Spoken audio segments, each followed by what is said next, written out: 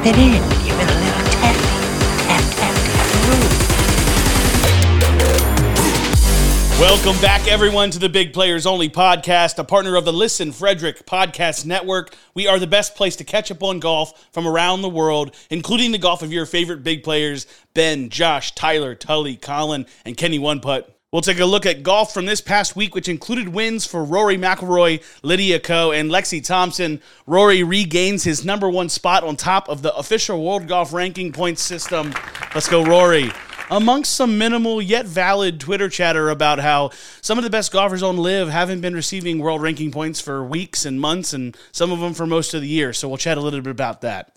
We'll also take a look back at this past year, who we thought the comeback player of the year was on the PGA Tour, and then we'll look forward to the 2022-23 season and who we think might be the comeback player of the year this year. Make sure to head over to our Instagram and follow us at Big Players Only Pod. Thanks, everyone, for joining us, and we hope you enjoyed the episode.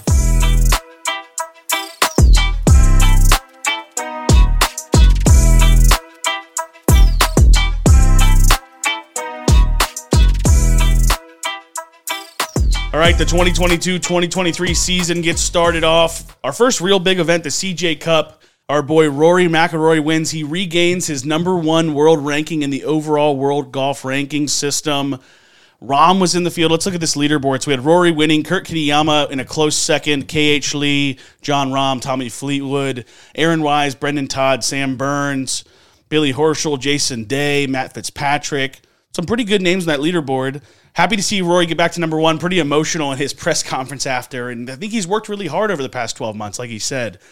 You know, he gets married, has a kid. Lots of big life things changed for Rory in the past few years. He didn't fall off the map. He was still at his lowest world number 9 over the past few years. So not that bad, but for Rory's standards, pretty low on the rankings. So what are you guys' thoughts on the tournament this past weekend and Rory regaining his number one world ranking? Yeah, I mean, I'm not saying I called it as one to look at. You did. He's going to do it, but I think it was exciting to see him kind of like stay hot, keep rolling there.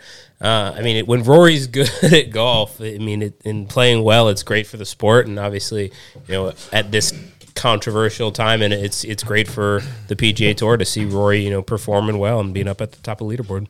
Playing a pretty good leaderboard to win for. I mean, John Rahm on his heels pretty much all day. He ends up bogeying 17 and 18 to only win by 1, so a 3-shot lead coming down the stretch. Rory led the field in strokes gained, tee to green like usual. Everything about his game looks pretty darn solid. I mean, once again, I think he's got this really aggressive approach with his driver, but he's also hitting the ball really straight and not afraid to work the ball left to right or right to left. So he's playing that fade when the hole's a little tight and then the big high draw when he wants to pick up a few yards. And he's not killing himself on the greens. I think that's been his MO for a long time now. If he can putt well, he's going to be up there and have a chance to win. Yeah, he's a horrible putter. Great lag putter, though.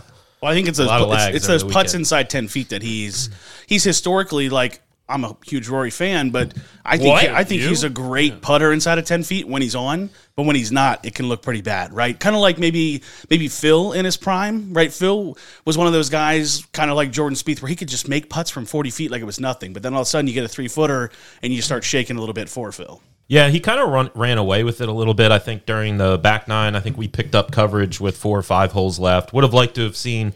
Like, going into the day, Rahm 1 stroke back, a couple other guys, would have liked to have seen kind of a duel going on, but Rory definitely ran away with it and could kind of coast in, bogey finish, and still win. But still an impressive leaderboard, an impressive event. I mean, this is the first time they've had it here. It seemed to show pretty well in the little coverage that I caught of it. You know what I didn't know? So this is Congaree, where they held the Palmetto Championship last year, where Garrick Higo won. I didn't realize that was going to be a one-off event. It was a replacement for the RBC Heritage because it was in Canada and they didn't want to hold it because of COVID. So I don't know if Congaree is going to continue to be in the rotation. Maybe that CJ Cup kind of stays here for a little while. I'd like to see it, right? This course was created in 2017 and only has a few members. It's owned and run by Bob McNair, the owner of the Texans. Is he the current owner or the old owner? Anyways, he has a lot of money. A ton of money. And I asked you, read an article where nobody's actually a member here. Everyone's like an associate or an affiliate or whatever. And this course has a really interesting mission. Although it's like a club full of millionaires and billionaires, it actually has a really good mission about trying to help educate the youth and kind of increase the the level of living around the area where it is. So I hope that this course stays in the rotation, but I don't know if it'll be the CJ Cup or another event. Yeah, and last event was in the middle of the summer. I think this course normally closes during that heat down there in the south, so it didn't show too well. The fall's the perfect time for a course like this. It looked really nice. Would love to see it in a rotation going forward, like you said. You know, I saw some interesting comments I'd like to ask you guys about. So, you know, as we're in the fall swing here and we got a tournament coming up this week, the Butterfield Bermuda Championship, where the top player is Nick Hardy, a guy who might be outside the top 50 in the world rankings. You know, someone made a comment about how it's going to be tough going forward with LIV and PGA competing with each other. Is it a good idea maybe for the PGA to concede the fall to LIV if LIV could operate on a schedule that pretty much goes October through January? Could that be an efficient world and where we could support both tours? You give Greg Norman an inch, he's going to take a mile. I don't think you can do it. I think the PGA Tour players might prefer that, but I think it's going to it allows them to kind of capture that audience and then kind of expand. I don't think I think LIV would fully embrace, we're going to put, golf in the forefront, be all over the place during that stretch, but then they would continue to, interfere, quote unquote, with the PGA Tour schedule. I don't think Norman would let it happen with his guys. I think he'd want to still do it the whole year. I think kind of where you were going with it was maybe it's like an XFL, NFL thing where they don't run concurrently, and it's like the XFL's there to kind of support the NFL, but Norman said time and time again that's not what he wants LIV to be. He wants to be a competitive league with the PGA, so I just don't think that's going to happen. Yeah, and the strategy of their schedule really rounding into form here this week. They have what's their final event called? Their championship. Down in Doral. Going to be probably a fun event, for what they are. And they're going against the Butterfield Bermuda Championship with nobody playing. So they're going to smash the PGA Tour as far as product this weekend, I would say. Like 20,000 views to 15,000? Yeah, exactly. Hot. I mean, as much as you might or might not like LIV, it's like we're probably headed toward a world where both these things can survive. So it's like, does the PGA need to make concessions to just try and preserve its good events versus, LIV competing with, a Valspar championship, which is at a great course in Innisbrook. And although it might not bring them any eyeballs, it's still a hallmark event for the PGA Tour. Well, it feels like they've kind of already done that with making all the elevated events and all that kind of stuff. That they have basically conceded that our top players are going to be playing at these 20 events or whatever it is. I mean, I got to assume most of the, top 20, 30 guys probably aren't going to be playing and, filling in a lot of extra spots on their schedules other than those 20 events. I think Rory only played this past year like 16 events or something like that anyways, so he's already playing more than we were used to seeing, or committing to playing more. So I think they've already, gone that route anyways. It's like a quiet concession where they're just saying, right, we have these weeks that we know, even though they're not our majors, they're not our hallmark events, they're going to be our weeks where we are the premier golf tour in the world. And then the other weeks maybe where, Bermuda Championship, nobody's going to watch that probably, but it's still like an important event for our players and our community. And then we know that eyeballs are going to be on LIV. I like that. I agree with that. Yeah, and I wouldn't mind seeing the PGA Tour consider kind of punting this fall season and give the players some time off, stop trying to compete against the NFL, which they're not going to be able to do. And, we saw Max Homa come out this week. He's like, I'm taking some time off. Like, I am so worn down. We have such a busy schedule, and there's really no time off in there. So, absence makes the heart grow fonder. So if we had 4 months with so does absinthe. If we had 4 months with no golf, we'd be ready to go come January and the start of the season with some time off. Yeah, but I don't think the PGA Tour would ever do that, because if you think about it, right now is when that young talent is coming in. They just got through the Korn Ferry Tour finals. They're now have all their tour cards are coming in. They're playing all these first couple of events. You talk about, was it Justin Sue, I think, who dominated the end of the Korn Ferry Tour season. He's coming in, he's playing all these tournaments right now, trying to get his first win under his belt, qualify for Tournament of Champions, and start the next year off right. I agree with that. So I think they kind of are headed in that direction where they know there are events that just aren't that premier. They're probably going to lose some viewership to LIV, but they know how important it is, right, to their rookies, to their faithful. I mean, even though we might not be tuning into this one, we definitely tuned into the CJ Cup, and we'll tune into the other tournaments here late in the season. I mean, even like the Safeway is usually a fun event. Like the course is great out in California, so I agree with that. Do we have any comments on the fact that Rory gets to world number one and we haven't seen the likes of DJ or Bryson for longer periods, Brooks Koepka for long periods, but then even like Cam Smith, he hasn't gotten world ranking points in the past couple months or month and a half. Is there an asterisk next to Rory's world number one, or is that ship sailing? I'm on the side there's no asterisk on it because you can't deny that he has been playing well. Like, yeah, he didn't win, the Open Championship, for example, but he competed. He was, ended up tied for third or something like that. He's been playing really good golf regardless. And, you can't scoff at, the other guys he still had to pass. He had to pass Scotty Scheffler, who had arguably one of the best years we've seen in the last decade.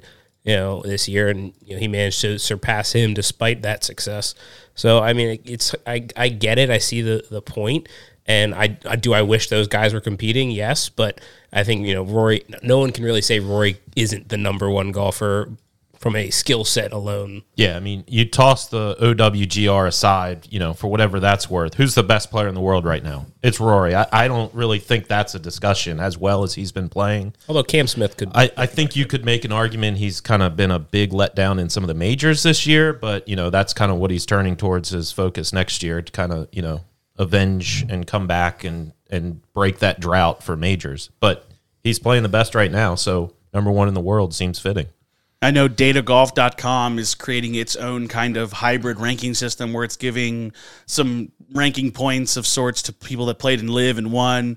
But, at what time is the overall world golf ranking just going to kind of feel obsolete? We're only really 6 to 8 months into this live thing. So even though, DJ's still, I think, in the top 30, maybe, even though he hasn't played on the PGA Tour since like the Masters, probably. At what point is the world golf ranking system so skewed by the live guys not getting points that it becomes, you get to world number 5, it's almost like, is it real? Yeah, but at the same time, I guess at what point are people going to stop really caring about those guys if they're not in the limelight? You talked about maybe seceding or giving the some weeks or whatever to the live golf, but they're still just on YouTube. That's the only way to watch. But I feel like they're still missing so much viewership where at some point the buzz might start to wear off unless they kind of right that ship and get someone to put it on mainstream television. I think you're just going to stop really caring or hearing about these guys. Yeah, I don't know if the conversation really resonates here for Rory, because you're right. Rory's been the best player in the world for the last 6 months. Scotty for the first half of the year, and then Rory's really turned the Jets on. But I don't know, next year, Colin Morikawa turns it on, wins 2 majors and 2 other events, and he ascends to world number 1. It's going to probably feel like, does this really, the world golf rankings is going to be obsolete? Because it's like we wouldn't have known what Bryson or DJ or Brooks or Cam would have done over those 12 months. Well, you could say that about anything. Tiger doesn't play 90% of events because he can't walk, whatever. But, like if he was out there and, would he be competing and, causing any issues just from the mental side of things? He's going to, cause people to collapse. There's plenty of golfers out there that, might fall into that range that they just choose not to play as much. I just think if we have these live guys win a couple majors next year, this world golf ranking system is going to feel so incorrect. Sure, if they're winning majors, but who knows if they're even going to be playing. Yeah, that's a good point. They're going to have to shake some rust off in order to do that because they're just not playing enough right now. Yeah, they have to play that 4th round. It's brutal. It's exhausting.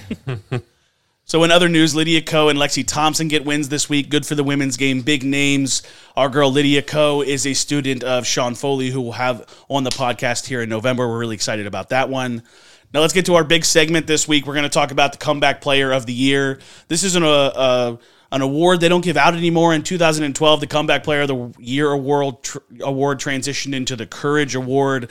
Kind of took on a life of its own. It's presented to a person who, through courage and perseverance, has overcome extraordinary adversity and personal tragedy. So it's a little different. We don't have a Comeback Player of the Year in 2022, so we're going to say, who is your Comeback Player of the Year in 2022? And then we'll talk about who we think the Comeback Player of the Year might be for this season as well. So, yeah, for 2022, I think I might have a little bit of recency bias, but it's a name we all know, a name we haven't said a lot recently, but Keegan Bradley. I think we were all pretty happy when we saw him get that win recently, and that's a guy I feel like everyone's always rooting for, and I don't think this is a year where you've seen many guys come back from 1 to 2 year absence with the injury or anything like that, but I think Keegan's a good guy to represent that award. And a guy who's been playing a lot, it's not like he took a couple year hiatus. You're right. His game just kind of trended in the wrong direction. Right. Last week we saw Keegan win. And then I think throughout this year we saw him contend at a couple majors. I like that pick a lot. For me, I had said that Rory could be the comeback player of the year. I think he fits the mold, a guy that, although he only went from number 9 in the world to number 1 in the world, not a huge number jump. Rory had a bad few years where he really wasn't playing the elite golf that he was. But I'm not going to pick Rory. I'm actually going to go a little bit outside the box here and say Morgan Hoffman, a guy who we hadn't seen in a few years, was going to lose his tour card. Probably is still fighting for it now. He doesn't have full status, but had that muscular dystrophy in his pec, had to quit golf. He was the number 1 amateur in the world in 2009, spent 5-6 years on the tour, had a couple top 3s, couple top 2s, never got his win. But then had to step away from the game because his muscular dystrophy got so bad. Takes a couple years off, comes back, makes a couple cuts. The guy looks like he's really still got the game. Really short off the tee. You can tell, I don't know if it's the muscular dystrophy or maybe being out of the gym for a while. He's probably 20, 30 yards behind tour average. But his irons, his short game, he made a couple cuts. I'm telling you, I can't imagine... even if you're a pro, taking a few years off of the game and then just coming back and just making cuts seems like such a feat in itself. Yeah, I love that pick. I think it's been one of my favorite stories from the past years, the Morgan Hoffman thing. I know I've brought it up a couple times, and I think it's a shame we won't get to see him as much. And unfortunately, realistically, I don't think he's going to be a guy that could compete in a major because of that distance thing. But hopefully, we get to see him. Maybe at some of these lesser known events where the field is a little less overpowering from a distance standpoint, we can see him maybe, get some of those top 10s kind of round into form. Yeah, I wouldn't put it out of question for Morgan Hoffman to win a PGA Tour event before he retires. He's got plenty of game. We'll see how he comes back. One more I wanted to note, a guy that we saw higher on the leaderboard here, the CJ Cup, was actually Kurt Kitayama. He started the year last year at 250th in the world and then finished the year at 40th in the world. 29 years old. He did win the 2014 and the 2015 Jackrabbit Invitational Championship. I don't know if you guys ever heard of that. It's a very small event, but it's a big event. After or before the Butterball Championship? I don't know what time of year it is. But he's got 50-plus PGA Tour starts under his belt. I don't know, man. I think that this is I could see him having another good year this year. I'd like to see him potentially contending for a captain's pick in the Ryder Cup. I think the kid's got game. He's a consistent golfer. He's a guy I could see putting in over a guy like Kevin Kisner maybe, just someone who's consistent, puts the ball in the fairway, and can maybe take down some of these European fellas. I'm not exactly sure what the benchmark for a comeback player of the year is here, so I might be stretching the limitations. We're making it up. You're good. Because I'm going to pick a guy who actually won late in the year last year, but Tony Finau started off this season I like that pick a lot. So poorly. He wasn't making any cuts. Everyone was kind of saying, "Well, where's Finau been?" People were writing him off. And then I know these aren't the biggest tournaments, but to win back-to-back on the PGA Tour, the 3M and the Detroit event, he was the hottest player in golf by far. He was shooting every single round in the 60s. He was always in the top 5 in every tournament for a 5-week stretch there. It was insane. Played himself into the President's Cup realistically because he probably wasn't going to be a captain's pick or anything like that before those couple wins and got hot. Yep. Yeah, and when we were there at the President's Cup and even watching the coverage, I think he's really solidified himself as one of the leaders of the U.S. team and U.S. golf in general. A very, glue guy, very high on the team and got everybody going and, something to look forward to for the Ryder Cup, how well he gels with his teammates and everything and leads them. So he beat Cam Smith at Liberty National in that playoff in 2019 or 2020. And we kind of thought Tony's going to turn the Jets on here. He's going to kind of fulfill these expectations that we had for him. And he didn't. He really fell off. You're right. For a 6 to 10 month stretch there, he was nowhere to be found, missing cuts. And you're right. He came back. There was that month and a half stretch where he had pretty much every round was under 68 or something like that. It was an unbelievable run he had. I love that pick. All right, now we'd be wrong not to say who would really fits the mold for comeback player of the year, and also the courageous player of the year. Guy maybe wasn't going to ever walk again, comes out, gets the people going. We get the big cat Tiger Woods. You have to at least acknowledge the fact that he was able to come out, make the cut at the Masters, all that kind of stuff. He's got enough accolades. I don't think he's ever going to be listed as comeback player of the year, barring him, coming out next year and winning 3 majors somehow.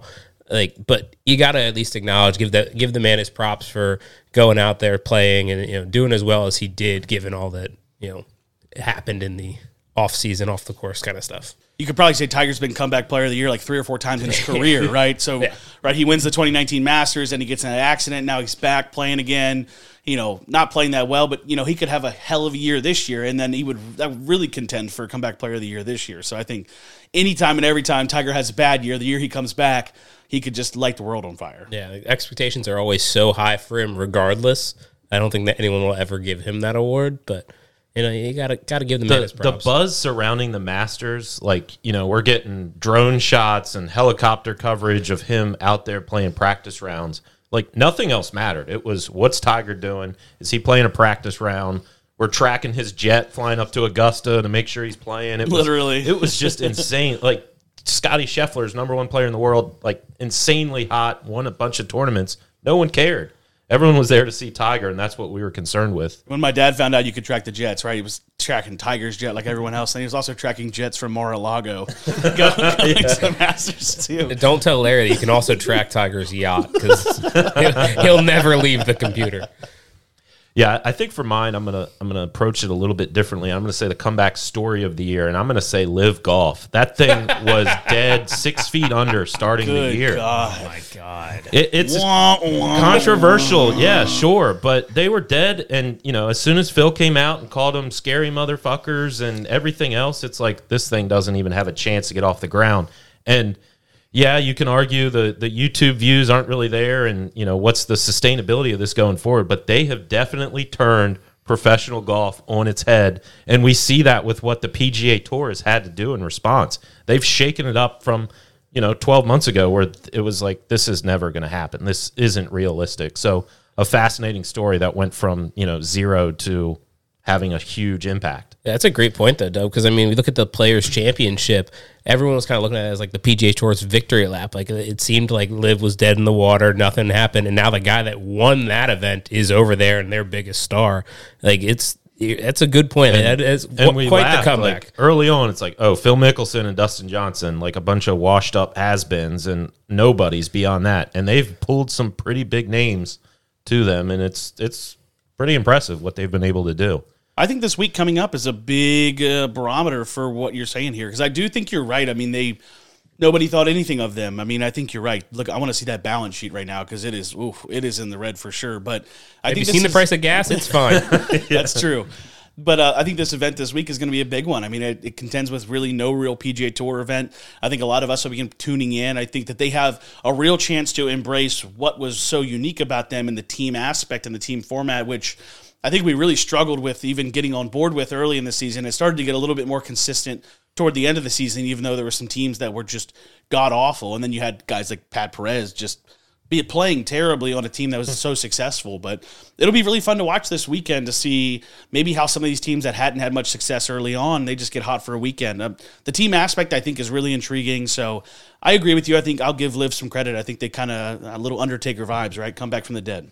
Do you think Liv's going to go into the relegation format because they have more guys than they've actually, that can play in the events based off their current format? That some of those guys are just going to be relegated and they're going to have those extra side events that they're competing to get into? I don't know when their season starts in 23. I know that it's supposed to be a little more robust than it was this year, a few more events, but absolutely. There are names. These guys get paid whether they're playing or not. They're on the Asian tour, whatever. They're getting paid, but some of these guys that went over that we were maybe not in agreement with, like some of these NCAA players and stuff like that, like Chikara he'll probably cement his place in Live with his win and his recent play. But some of these younger kids, like the kid from ASU, what was his name? I don't know. Pyatt's one though. James Pyatt's over there. Yeah.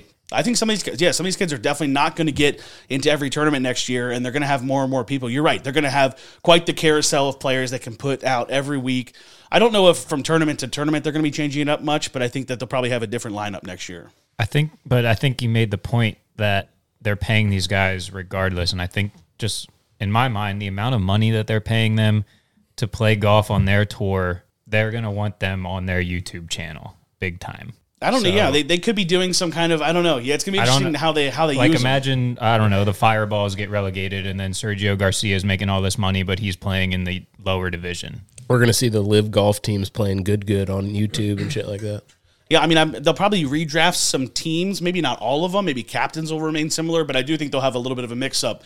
They definitely have more than 48 players right They now. do, yeah. Yeah, and More they're players. probably only going to get more. So there's got to be some kind of system. Maybe they, whatever little mini tour they picked up in South Africa or something like that, Zimbabwe. The Minotaur. The Minotaur. Maybe they'll send them down there or something. Yeah, I mean, but because they had 48 golfers for the first event, we've seen 15 more guys of at least somewhat notable names go over. I mean, So. the foundation of what they're doing is really interesting. You know, I thought it was interesting. Yeah, I thought it was interesting.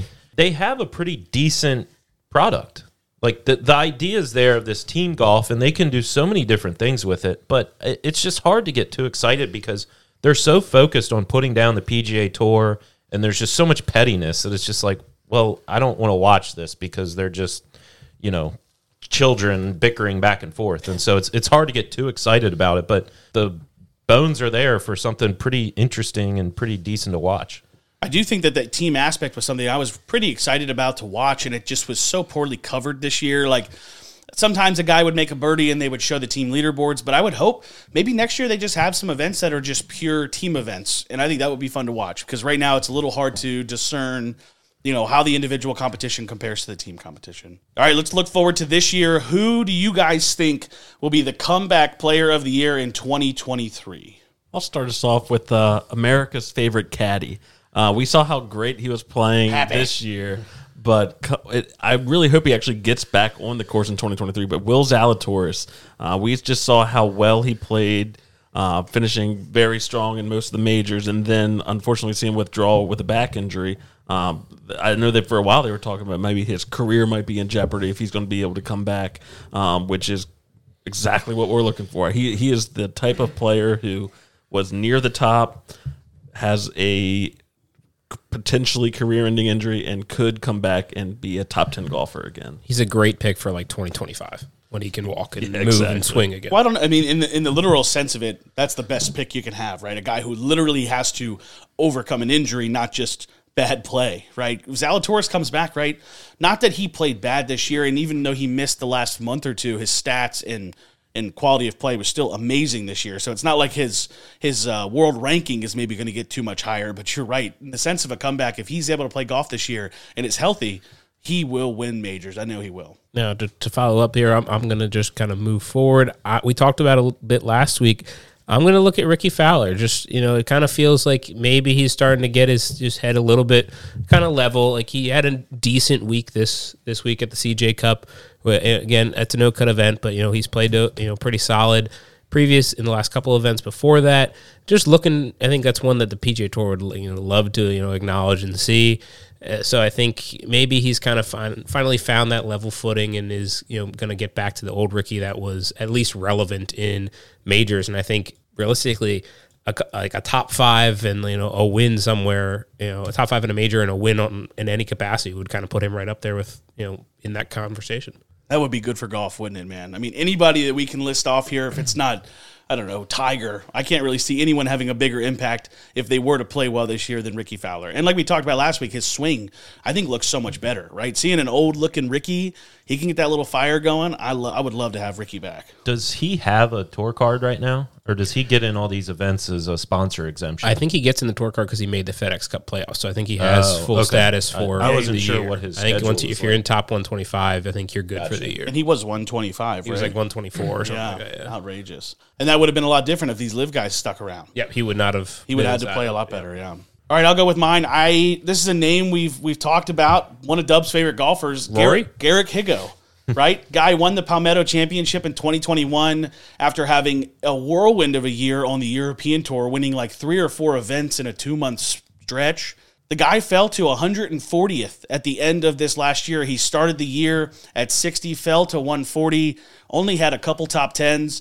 The kid's game really translates to all of these major courses and the courses that really pose like such a tough test on the tour. Great putter, great driver of the golf ball.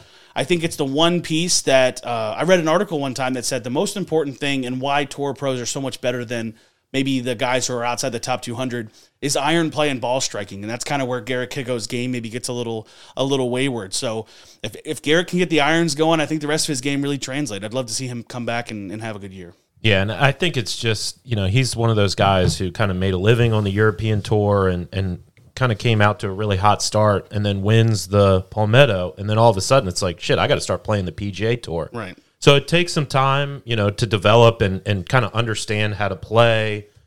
It's a completely different game of golf when you're playing on the PGA Tour against the world's top players versus, whatever courses you're playing over in, Spain and wherever else he was winning over there. So, definitely give him a couple years to adjust and, hopefully he turns that corner this year. Yeah, right. The course like the grass. Like the grass is just completely different at the courses he's playing. So I think Garrett could give him a year under his belt like he's had now, like a year and a half on the PGA Tour pretty much. I think he can come out and have quite a year this year. I'm going to roll the dice on another big name that hasn't had a lot of success lately. This is the guy who gave me my first high five at a PGA event. Homer pick. Great guy.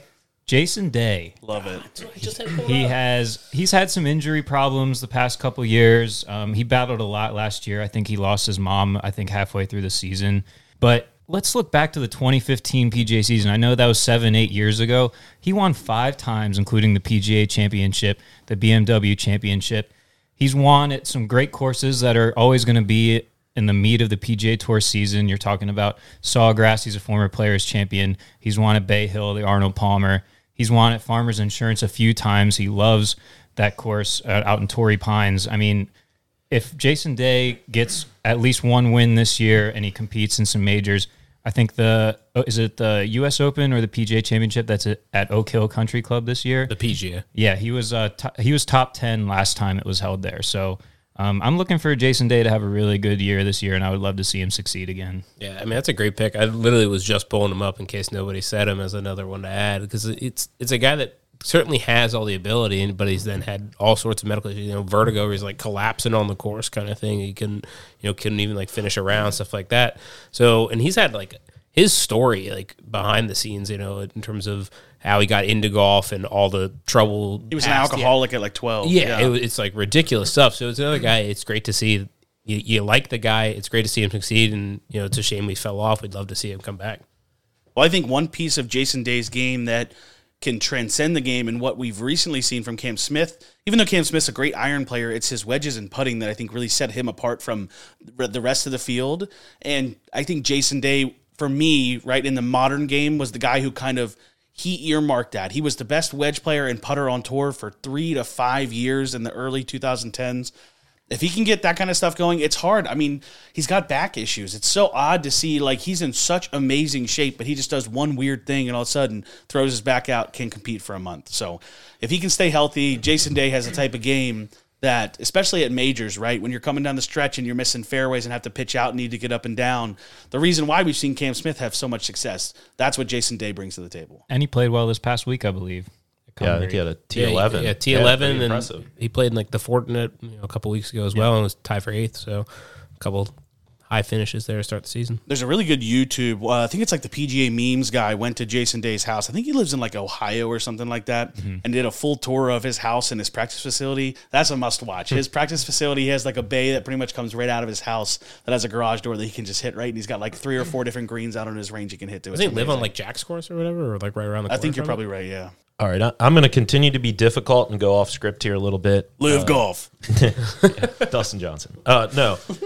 After their beatdown at the President's Cup, I'm going to say international men's golf, specifically the Asian golf community. They got beat down so significantly. They had no chance. Hideki Matsuyama had such a great 2021, really didn't do much in 2022. They weren't really trending in the right direction, and then kind of the buzz they created at the President's Cup really kind of vaulted them forward. We've seen K.H. Lee had a 3rd place this past week. Tom Kim playing extremely well still. There's so much young talent over there. I think we're really going to see them kind of rise up over the next couple years and really start competing with the U.S. team in general in majors and everything. And the one that jumps out there that you actually didn't say is Siwoo Kim. The guy that's been around for a long time. Well, I guess he might have to go into military service, so maybe we just asterisk that one. I'm not sure, but talk about a comeback story. Right? We've seen a lot of really good golfers, Sungmoon Bae, Ryo Ishikawa, guys that had to serve their time and didn't come back very well. But I think that Siwoo has a type of game that it's very hot and cold, but you can see how when he gets dialed and he gets that fire in his eye, everything just goes exactly where he wants it to. So I'd love to see. I think Siwoo can contend at majors too. He's a pretty strong mental golfer as well. Like when the things aren't going well, things just aren't going well. Like Siwoo's swing, I would say, probably has a little bit to do with that. A little inside, a little draw biased. Like when he has days where he's just not catching numbers and not catching lies, he's probably not going to shoot the best scores. But get him out there, get him a day where he catches the right numbers. He's pretty hard to beat. I am really excited for this international contingency, and especially like the South Korean golfers. These guys look like they really can contend at a President's Cup and make this thing really fun, because it has not been too fun over the past 2 decades. Tyler, I'm surprised you're not a big Siwoo fan, because he is like, I feel like he's the best player on tour hitting driver off the deck. He is really good at it. You know, I don't think I actually knew that, but now that you say that, I think it goes now Cam Young, Siwoo. I don't think Tyler thinks anyone can hit driver off the deck better than he can, if we're Is being Siwoo honest. sponsored by the Korean Baseball League? Because then it'd be a slam dunk there. There's a really good clip That's where too many sports references. I think Siwoo I think a missed, home run was the right reference there, Siwoo Dub. missed a fairway into another fairway and then had to hit driver off the deck under a tree from like 250 out and hit it on the green. It's an amazing clip. He is really good at hitting driver off That's the deck. really hard. I tried it in PGA Tour the other day, and it didn't work. Can I throw some other names out to get some reactions from you guys? Because I was really looking into this today. I had some good ideas. Here's one. Harris English. We were shitting on him all year last year because we were like, oh, the only player in the top 20 not playing this week is Harris English again. But like, if I think he already played well this past week. He was a former Ryder Cup on the USA team. I mean, I wouldn't be surprised if he comes out and has a big year again. Doesn't make the President's Cup team, right? That was a pretty big deal. I know he's been battling some injuries, but Harris English isn't English? he's American. What? He does speak English. But a guy that, right, he's got the kind of game, like when we saw him in that playoff with Kramer Hickok at, I can't remember the darn tournament, but like Harris has a lot, Travelers, I think. Harris has a lot of game, and he hits the ball far. And he's been out here for so long that, like, when you're starting to think about these players that could have comeback seasons like Jason Day, right, he's seen a lot of these courses like 10 times. He's been around so long, so could easily get a couple wins under his belt. How about Ken's guy, Daniel Flippenbergers? He had some that's injury a good problems one. last year. We haven't seen him since like the players. He Right? kind of fell off after Ken's other boy, Vic, kind of buried him for cheating that one time. But I wouldn't be surprised to see him come back to success again this year. If there's one thing I know, it's that the sand play doesn't go, and he was leading the league in sand saves, so he's definitely going to come back. Of course, this week, right, at Congaree, had a ton of bunkers, greenside and fairway. I mean, this would have been a course that he could have got around and scrambled really well, I agree. And then pending a move to live, how about Mito Pereira falling apart at PGA last year? It'd be cool to see him come back, and specifically if he comes back and wins a major next year after the collapse last year, that'd be good to see. Yeah, I'm excited to follow the Mito thing because he was definitely heavily rumored for live golf and everything like that. And, you know, they're obviously about wrapping up their season. It wouldn't make sense for him to have gone, but he has now already started playing in a couple events on the PGA Tour this year, whether that's rounding his game of shape and he's still playing to jump. That's going to be a good story to follow. I hope he stays because that'd be great for the Chilean golf as a whole. So, you know, it'll be a good one to follow. When you think about the jump that Joaquin made in his like second and third years, I mean, Joaquin became a world-class player, and both of them are from a similar upbringing in golf schools and then come to the United States, play college golf. I think Mito has a lot of variety to his game, right? He plays a little bit like Justin Thomas, where he can kind of work the ball low, high, left, and right. He's going to be a guy that is going to contend at some of the harder courses. Like Joaquin winning at Riviera, I could see a guy like Mito contending at some of these courses that don't get the notoriety that they deserve because of how difficult they are. Yeah, I have another one here, a high-profile guy, Victor Hovland. He was coming off 2021, is looking to be the next budding superstar, and probably a very underwhelming 2022. He contended at the Open Championship, kind of came up short on Sunday. You know, his short game really holds him back, but he's been working on that a ton, and, you know, he's leading up. He needs to be one of the dominant forces of this Ryder Cup team if they're going to be able to contend. So I look for him to kind of turn things around this year and kind of fulfill that prophecy of being a superstar Norwegian. Yeah, didn't he start off his year last year with some of these lesser known tournaments and rack up like 2 or 3 wins early in the season? He's and won then, a lot, like, then overseas. do nothing like in like the mainstream PGA Tour schedule, like after a lot of high expectations. Basically, it's a lot of Ken's guys we're looking at between Flippin' Burgers, Vic Hovland. Ken's guys are in the dog hole. Comeback player of the year, Ken's picks. Yeah, Ken, comeback player of the year. Yeah, See him go. eventually here on the pod. we're hoping he made it back from Turkey. I don't know if anyone talked to him yet. I'm not sure it's that apparent how bad Vic's short game really is. I mean, you watch him and he hits some questionable chips, but Vic's top 30 in pretty much every major strokes gained category, and he's 191st in strokes gained around the green.